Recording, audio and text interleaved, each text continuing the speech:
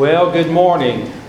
Good to be here today, and you guys look so good. I do have a comment on a prayer request.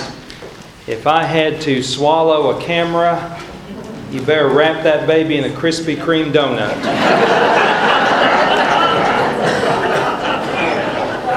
Amen.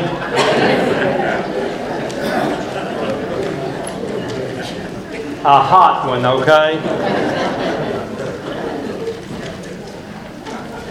You'll know all my secrets when you get done.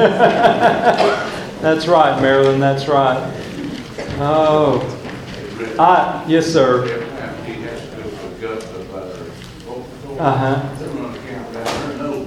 Oh, my goodness. That'd make me nervous, I tell you. I don't know if this is appropriate or not, but I had a guy talking about donuts. He said, I like my women like I like my donuts hot. And so I said, okay. Anyway, we'll move on, okay?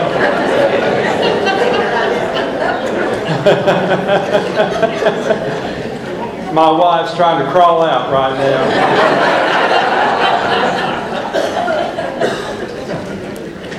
Mark chapter 2. Mark chapter 2. A scandal over the Sabbath. A scandal on the Lord's Day. Can you imagine a scandal happening in church? Well, they happen every once in a while. So-and-so did this, so-and-so did that, so-and-so said so-and-so, and off it goes. Many times there is a scandal in the Lord's house over the Sabbath, is what we find here. Mark chapter 2, 23 through 28, we find the text. It's really dealing with questions about the Sabbath. And so I'm going to go ahead and read these verses, and then we'll come back and look at it. Mark chapter 2, beginning in verse 23. And it happened that he was passing through the grain fields on the Sabbath, and his disciples began to make their way along while picking the heads of grain. The Pharisees were saying to him, "Look, why are they doing what is not lawful on the Sabbath?" And he said to them, "Have you never read what David did when he was in need and he and his companions became hungry? How he entered the house of God in the time of Abiathar the high priest and ate the consecrated bread, which is not lawful for anyone to eat except the priests. And he also gave it to those who were with him. Jesus said to them, the Sabbath was made for man, and not man for the Sabbath. So the Son of Man is Lord even of the Sabbath." Now, when you find Jesus going along, he always had a time of confrontation with those who were the religious elite. And sometimes the Lord just wanted to walk in and shake things up. And sometimes we need a holy shaking. We need things shook up a little bit.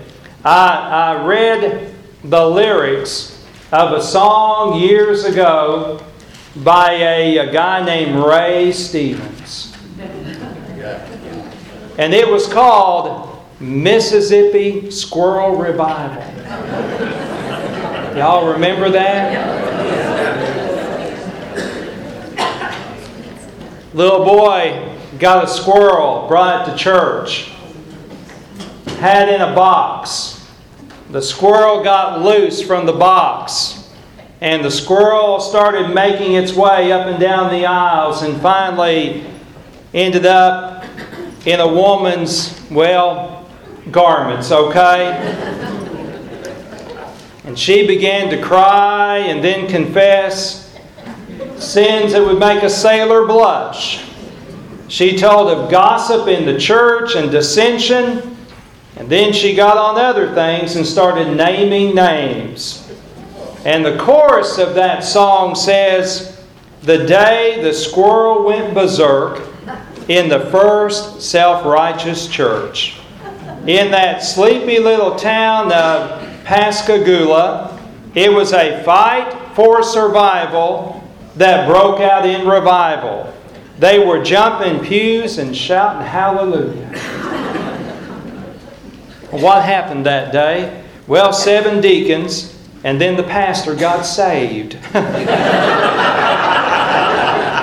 They raised $25,000 for missions. Jim, they had 50 people volunteer to go to the Congo. And there were 500 rededications. And everyone there got rebaptized whether they needed it or not. Well, that's one way to shake things up, isn't it? A scandal on the Lord's Day. In the passage here, we are confronted with a scandal. There were those in the time of Christ that were more concerned about a tradition than the Word of God. They were more concerned with a man-made rule than the very inerrant, infallible Word. And so, we find Jesus saying that a relationship is always more important. A relationship with Christ is the most important thing. In fact, we find that these scribes and Pharisees really were trying to put their rituals out there. Now, I know we're all Baptists here, or probably most of us. And you would say, "Oh, now, Brother Richard, the Catholics have rituals. The Methodists have rituals, but we as Baptists, we don't have rituals." Yeah, we lie about other things. We do have rituals. We do. We got a lot of them. I remember, years ago we had to sing the same song after the offertory every single time. We did that years ago. I remember years ago how that when we had the Lord's Supper, we would always sing, "Blessed be the tie that binds." I remember that. Now, doing the same thing all the time might not be a bad deal, but let me tell you this. When it becomes a ritual is when you try to change it and see what happens. Oh, no. We can't change from that. Well, the Pharisees and scribes were stuck in a rut. They were stuck in a ritual. And so Jesus came to shake things up. Well, let me just show you 3 things here in this text. Number 1, we find Jesus and the irritation. The irritation. Do you enjoy irritating people? Yes. Cindy says yes. I'll confess. Sometimes I like just messing with people. Sometimes I like the irritation. I had a lady one time who used to love to give me a hard time, and she would dress up in a costume. And every time we had a party, I knew this lady would show up in this little costume. She called it Emmy Lou, I think, is what, is that right, Pam? Emmy Lou. And she'd dress up and she'd take her teeth out. She'd run around and chase me around the church. She'd say, "Okay, preacher, let's gum it." I mean, she'd chase me around everywhere. I got up on the table and ran away from her. I ran for my life. Her name was Faye, and Faye just loved to shake things up. One thing I like people being genuine. I like folks just being who they are. Just being real. I don't like plastic people. We have plastic chairs, but I don't like plastic people. I want them to be real and genuine and honest. If folks don't like me, that's fine, but I'm going to be who I am, and more importantly, who God made me. And what Jesus was saying here is that I may be an irritation to you, but Jesus said I'm going to stand upon truth. Now, the scribes and the Pharisees, they had religion. I read a quote that someone said, the meanest, orneriest people in the world are people that have religion, but they don't have Christ. Amen. Those that flew the planes into the Twin Towers had religion. Those in Syria that are the jihadists have religion, but they don't have Christ. Well, let's look at the conduct of these disciples. Now, what in the world did these guys do? Well, verse number 23. They are walking through grain fields. And so the conduct of the disciples, they were hungry. I want to tell you, when men get hungry, they usually want to find something to eat. We go on vacation and my wife would say we stopped at every McDonald's on the interstate. I mean, I'd stop one time, get French fries. I'd stop another time, get apple pie. I mean, we just stop every time. But you know, they're all a little bit different, and so I want to see what all the McDonald's look like. So I'm checking them out. These disciples were walking along, and they were picking grain. They were eating the grain, trying to satisfy their hunger. Now, how many here raise a garden? Let me see your hand. Got any gardeners? Got a few, all right. I know if John and Ruby were here, they have a nice garden. Would you like someone walking through your garden and just picking and getting what they wanted? Would you like someone walking through your garden just picking a tomato or saying, oh, you didn't need that after all, and so... Well, these disciples are walking through and they're picking grain, but what the scribes and Pharisees said, they said they're breaking the law. Actually, in Deuteronomy chapter 23, verses 24 and 25, it was allowed what they were doing.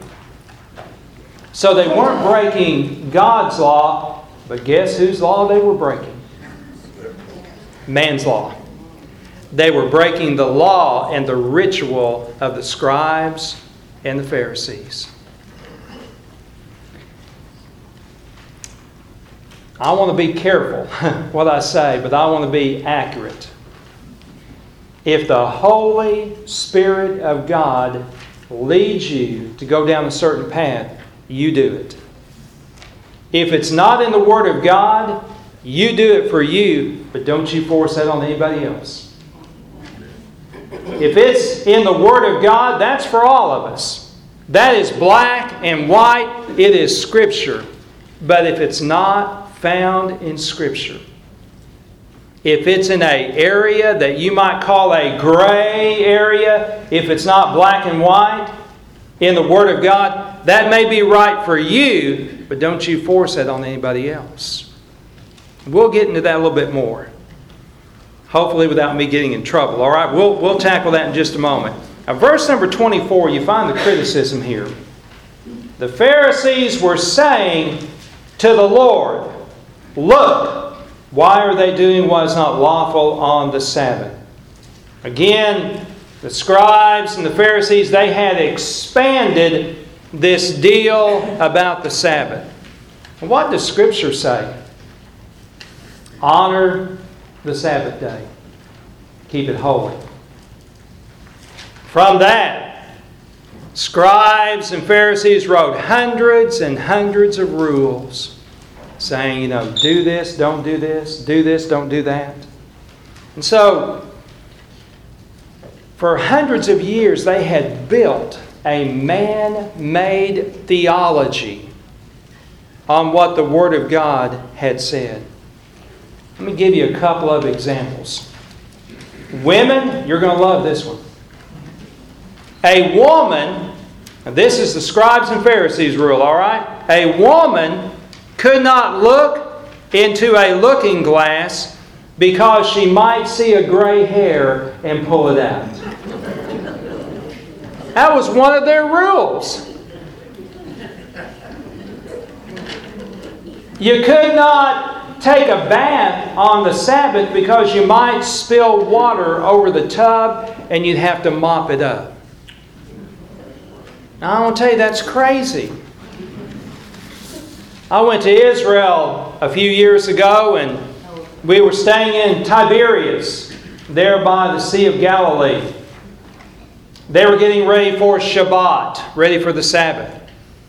And someone at the hotel came up to me and they said, are you going to want a Coca-Cola tomorrow? I said, yeah, I think I would. They said, well, you won't be able to buy it tomorrow, but if you buy it today, you can pick it up tomorrow.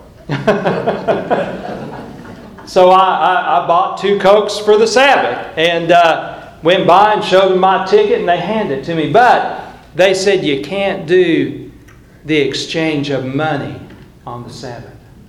Boy, just crazy. I went to McDonald's one time. I said, McDonald's, downtown Jerusalem.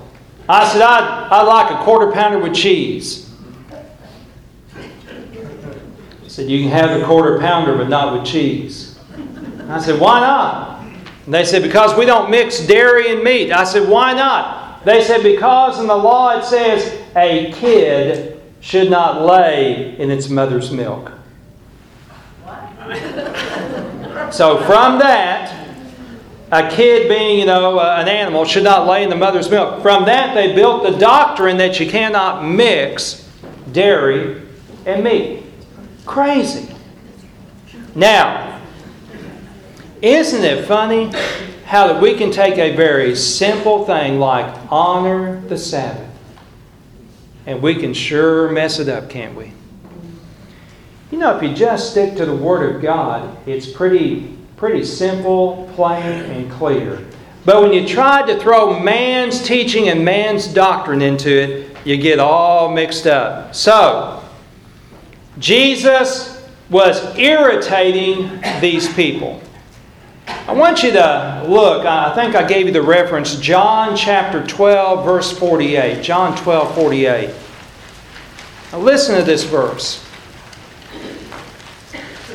He who rejects me and does not receive my sayings has one who judges him. The word I spoke is what will judge him at the last day. We are going to stand before a holy God one day, and we're going to be judged not by ritual, not by the words of man, but by the Word of God and by the Word of Christ. So, Jesus irritated these religious leaders. By the way, this is free, but I think it's good. If you stand for biblical principle, I got news for you. You're going to irritate some folks. You're going to irritate some family members. You're going to have your kids irritate some people at school. There's going to be that irritation. And Jesus knew how to irritate the scribes and the Pharisees. All right, let's move on. Number 2. Second, I see Jesus and the illustration. There's an illustration here. Jesus, in verses 25 and 26, gives a wonderful illustration. Now, notice this.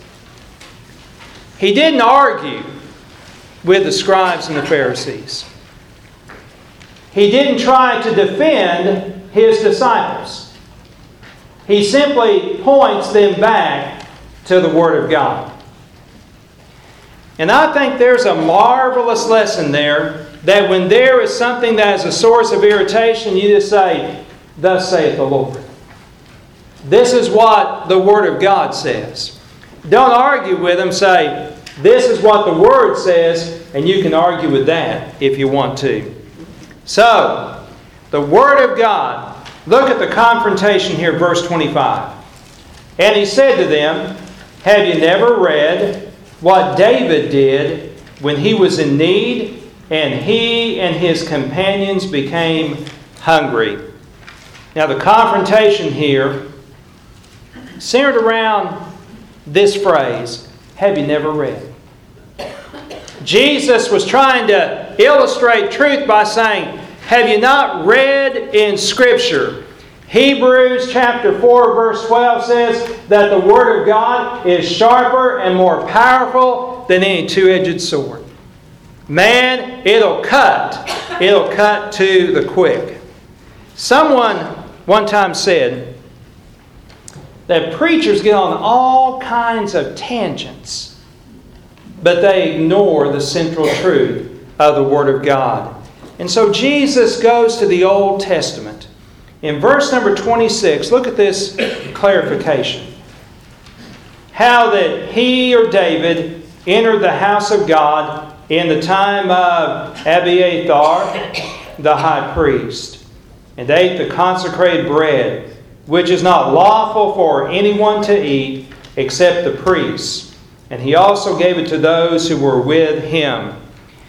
1 Samuel chapter 21, verses 1 through 6 is the story.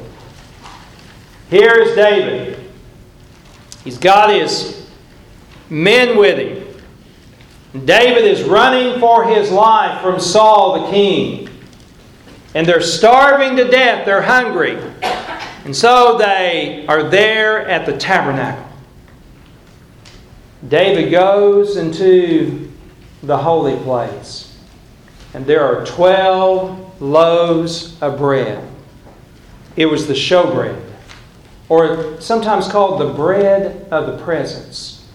They baked it fresh every week, and the fresh hot bread, the 12 loaves symbolizing the 12 tribes of Israel, was laid out there, and the hot bread stayed, and the bread that was a week old, the priest ate. Well, here is David. He's no priest.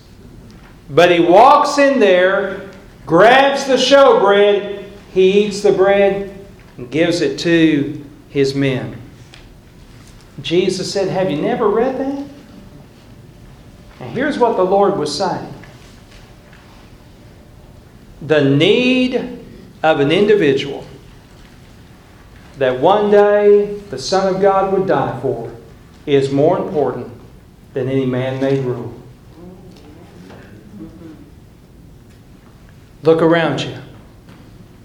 That plastic seat you're sitting on, He never died for that. But He died for the people sitting in the seats.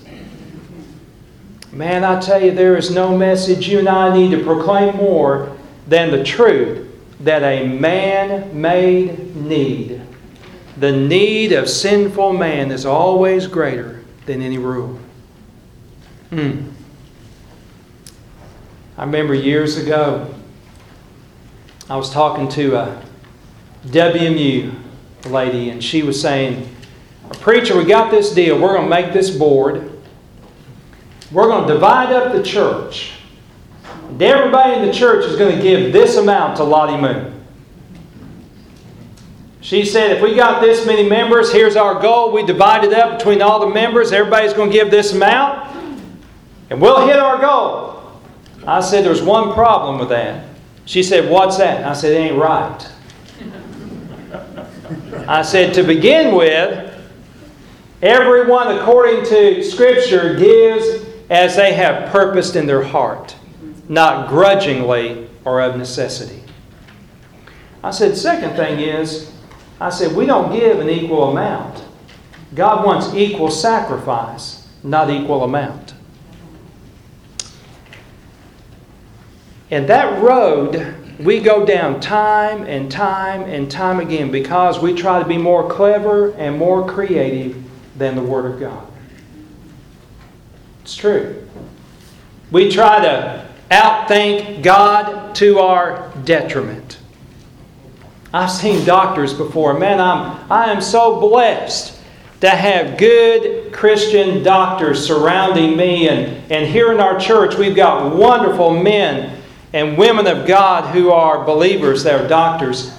But I'm amazed at how sometimes the doctor stands back and says, I don't understand how this happened. I don't understand how this thing came to pass. Folks, I understand. The great physician showed up.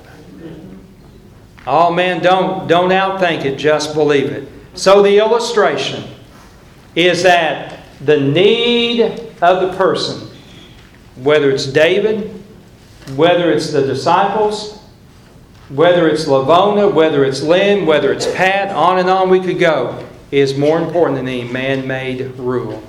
All right, third and last. Here we go. Third and last. Stay with me. Jesus and the illumination. Don't you like it when the lights come on? I'm terrible at driving at night. I'm just not very good at driving at night. If I'm driving at night, don't get on the road. I mean, it's not good. Not good. Wait till you get old. Freddie, I'm old now. Oh, man. Freddie said, wait till I get old. All right. But you know, there's something about having the lights turned on. I have a flashlight at home I've had for, I don't know, 30 years maybe, 40 years. Yeah, I'm saying more than that. But this one particular flashlight has this wonderful little button on where you can just push the button, the light comes on, then you take your thumb off and the light goes on. I used to use that in camp when I'd go with the kids years ago. I'd see someone out of their bunk and I'd put that flashlight on them. I'd say, get back in that bed. One time at youth camp, I'd get up every morning about 6 a.m. and I'd turn the lights on. I'd say, rise and shine. Give God the glory, glory. Rise and shine. All right, that or I'd sing, good morning to you. Good morning to you. Good morning, dear whatever. Good morning to you. And I mean, I'd throw them out of bed. One morning I did my little thing where I turned the lights on. I looked over and I saw a guy with sunglasses on. The night before, he went to bed with sunglasses on. I said, his name was Dwayne. I said, Dwayne, why are you wearing sunglasses? He said, I knew you were hitting the lights in the morning. Let me tell you, there's a world out there that wants to put the sunglasses on. They don't want to see the light. But Jesus threw the light on here. Let's read it. All right, verse 27. Jesus said to them, the Sabbath was made for man, and not man for the Sabbath. So the Son of Man is Lord even of the Sabbath. Jesus, in His illumination, says the reason for the Sabbath is not that we serve and worship the Sabbath. We worship the Lord of the Sabbath. Now, I think I gave you 3 R's. 3 R's. Rest, reflection, and refreshment. For me, that's what the Sabbath is. It's a time of rest. It's a time of reflection. I count my blessings. A time of refreshment, usually around a meal on Sunday. Now I know the Sabbath is the Saturday for us. The New Testament, it's the Lord's Day on Sunday. I understand the difference. But I also know everybody needs a day to do those 3 things.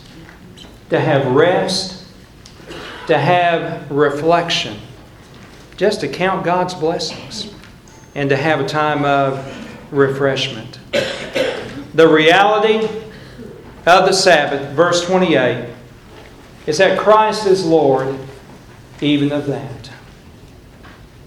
Let me close by giving you something you can take with you. Romans chapter 14, verse 14. I want you to find that. Romans 14, verse 14.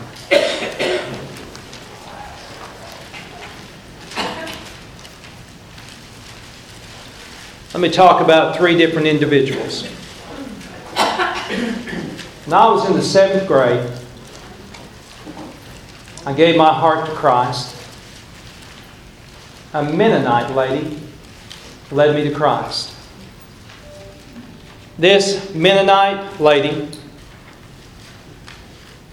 cooked her meal on Saturday, every single Saturday.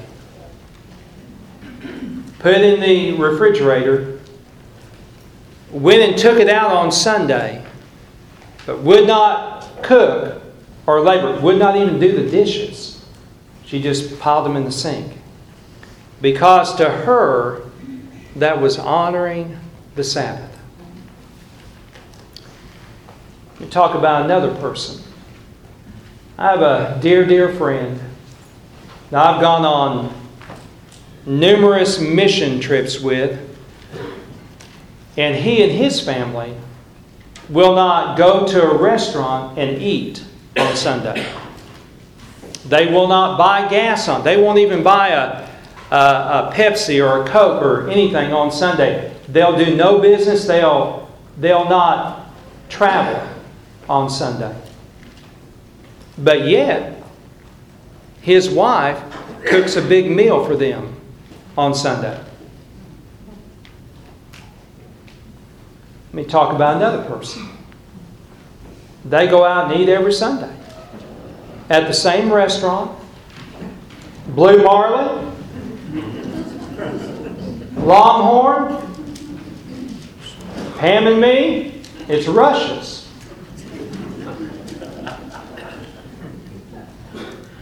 Who's right? The answer is they all are. Look at Romans 14, verse 14. I know and am convinced in the Lord Jesus that nothing is unclean in itself, but to him who thinks anything to be unclean, to him it is unclean. Here's the answer.